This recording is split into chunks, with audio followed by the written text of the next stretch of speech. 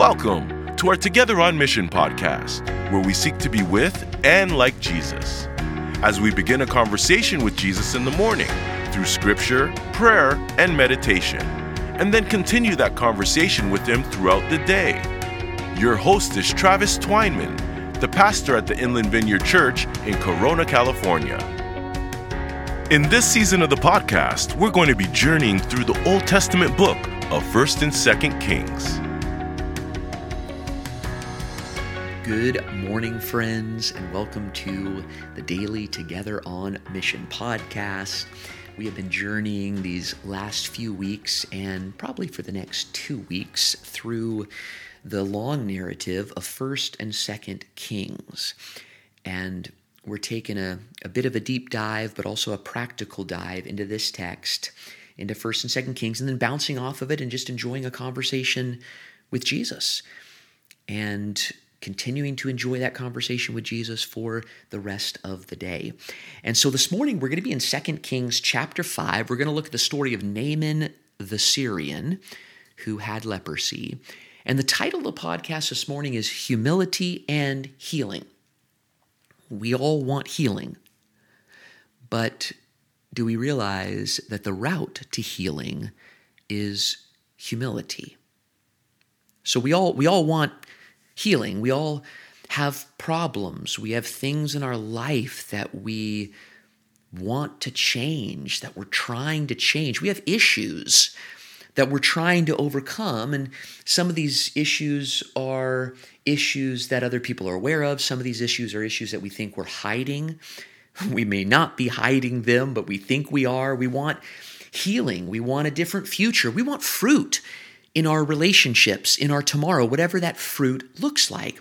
But what we do, if I could speak for all of us for just a moment, what we do is we think it's through our strength, our achievement, our hard work, our intellect, getting it perfect, right? Working harder, grinding it out, and maybe even a little bit of control and manipulation and outsmarting and whatever your antics are. I have got my antics, you've got your antics, but in some way, in order to get to healing or to get to change or to get to a new tomorrow or to get to the fruit that we want for tomorrow, we in some way take this problem on our shoulders because we think it's our strength, our fortitude, our greatness, our intellect, and our power that brings change. But this story we're about to look at challenges us. It asks us a question, and the question is something like this: what if healing, what if change in our lives comes as the result of a different route than the route that we are choosing?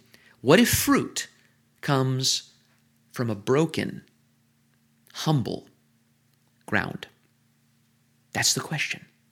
And so when we get to 2 Kings chapter 5, we're in the midst of the story of the kings and the story of Elisha, the prophet, who is challenging the kings to follow the ways of God. We get this story about Naaman the Syrian. So in chapter 5, verse 1, now Naaman, the commander of the armies of the kings of Aram, which is a neighboring nation. Naaman was a great man in the sight of his master. He was highly regarded. He was a valiant soldier, but he had leprosy. Now, Naaman had heard that there was a God in Israel that could heal him of his leprosy. So he traveled to Israel, and he runs into Elisha the prophet in chapter 5, verse 10. So Elisha said to Naaman, simply go wash yourself 7 times in the Jordan River, and your flesh will be restored, and you will be cleansed.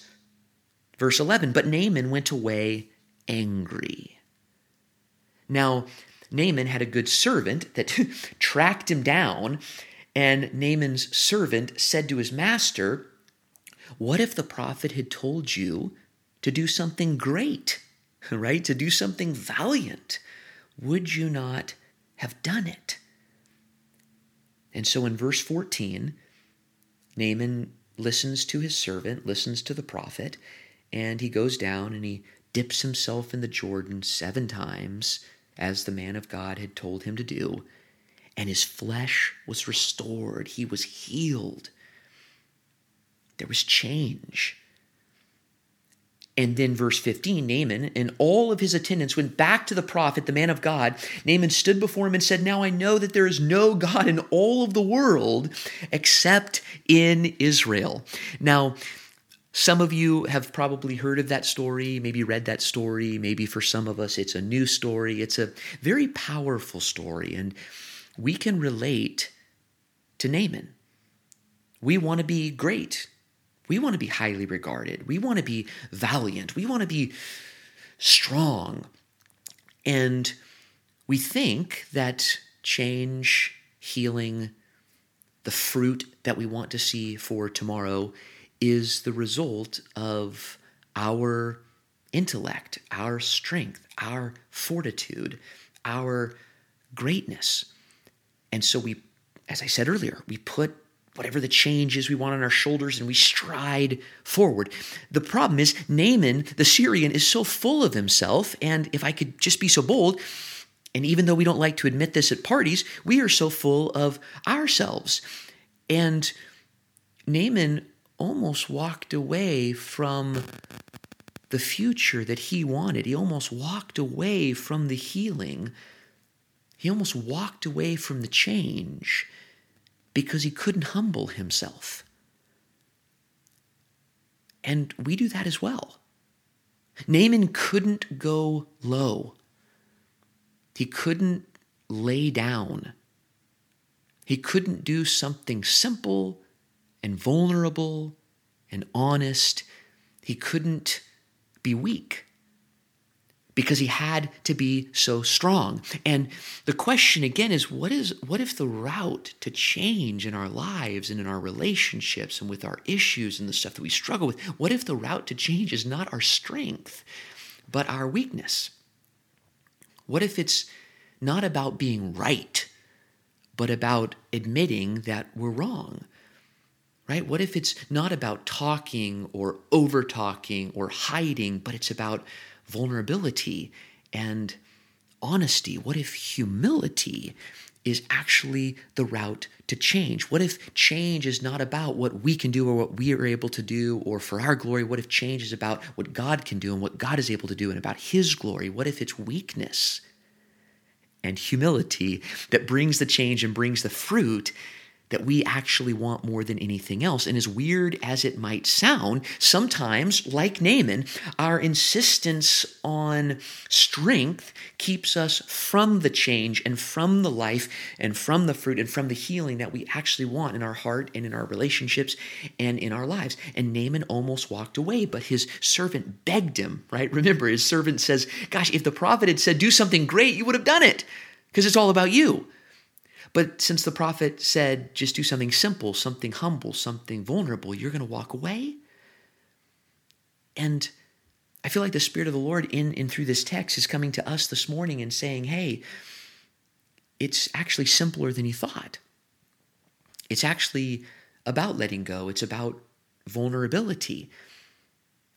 It's about humility. That's the route to change. And as one of my favorite spiritual guides, Henry Nouwen, loves to say, fruit only comes from a broken ground. Healing is the result of humility. Relationship restoration is the result of vulnerability. It's in weakness and it's in dependency that we see and experience things in our lives changing. So let's just think for a moment as we ponder this story. There is something that you want. There's something that I want. There's an issue we need to change. There's something we want different in our relationships. There's something that we're going after.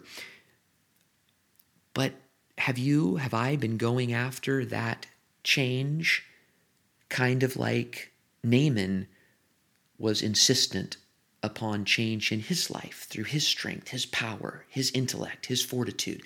And what if that's not the right strategy? What if giving up, going low, admitting we're wrong, vulnerability, dependency, what if fruit actually does come from a broken ground? Let's ponder that with Jesus. Let's think, let's read, let's meditate, and let's just continue to have that conversation with Jesus throughout the rest of the day. We'll talk tomorrow. Thanks for listening to the Together on Mission podcast. We hope you were blessed and encouraged by it today. If you had any questions about the Inland Vineyard Church, our ministries, or our Sunday services, feel free to connect with us on social media platforms like Facebook and Instagram, or check out our website at inlandvineyard.org.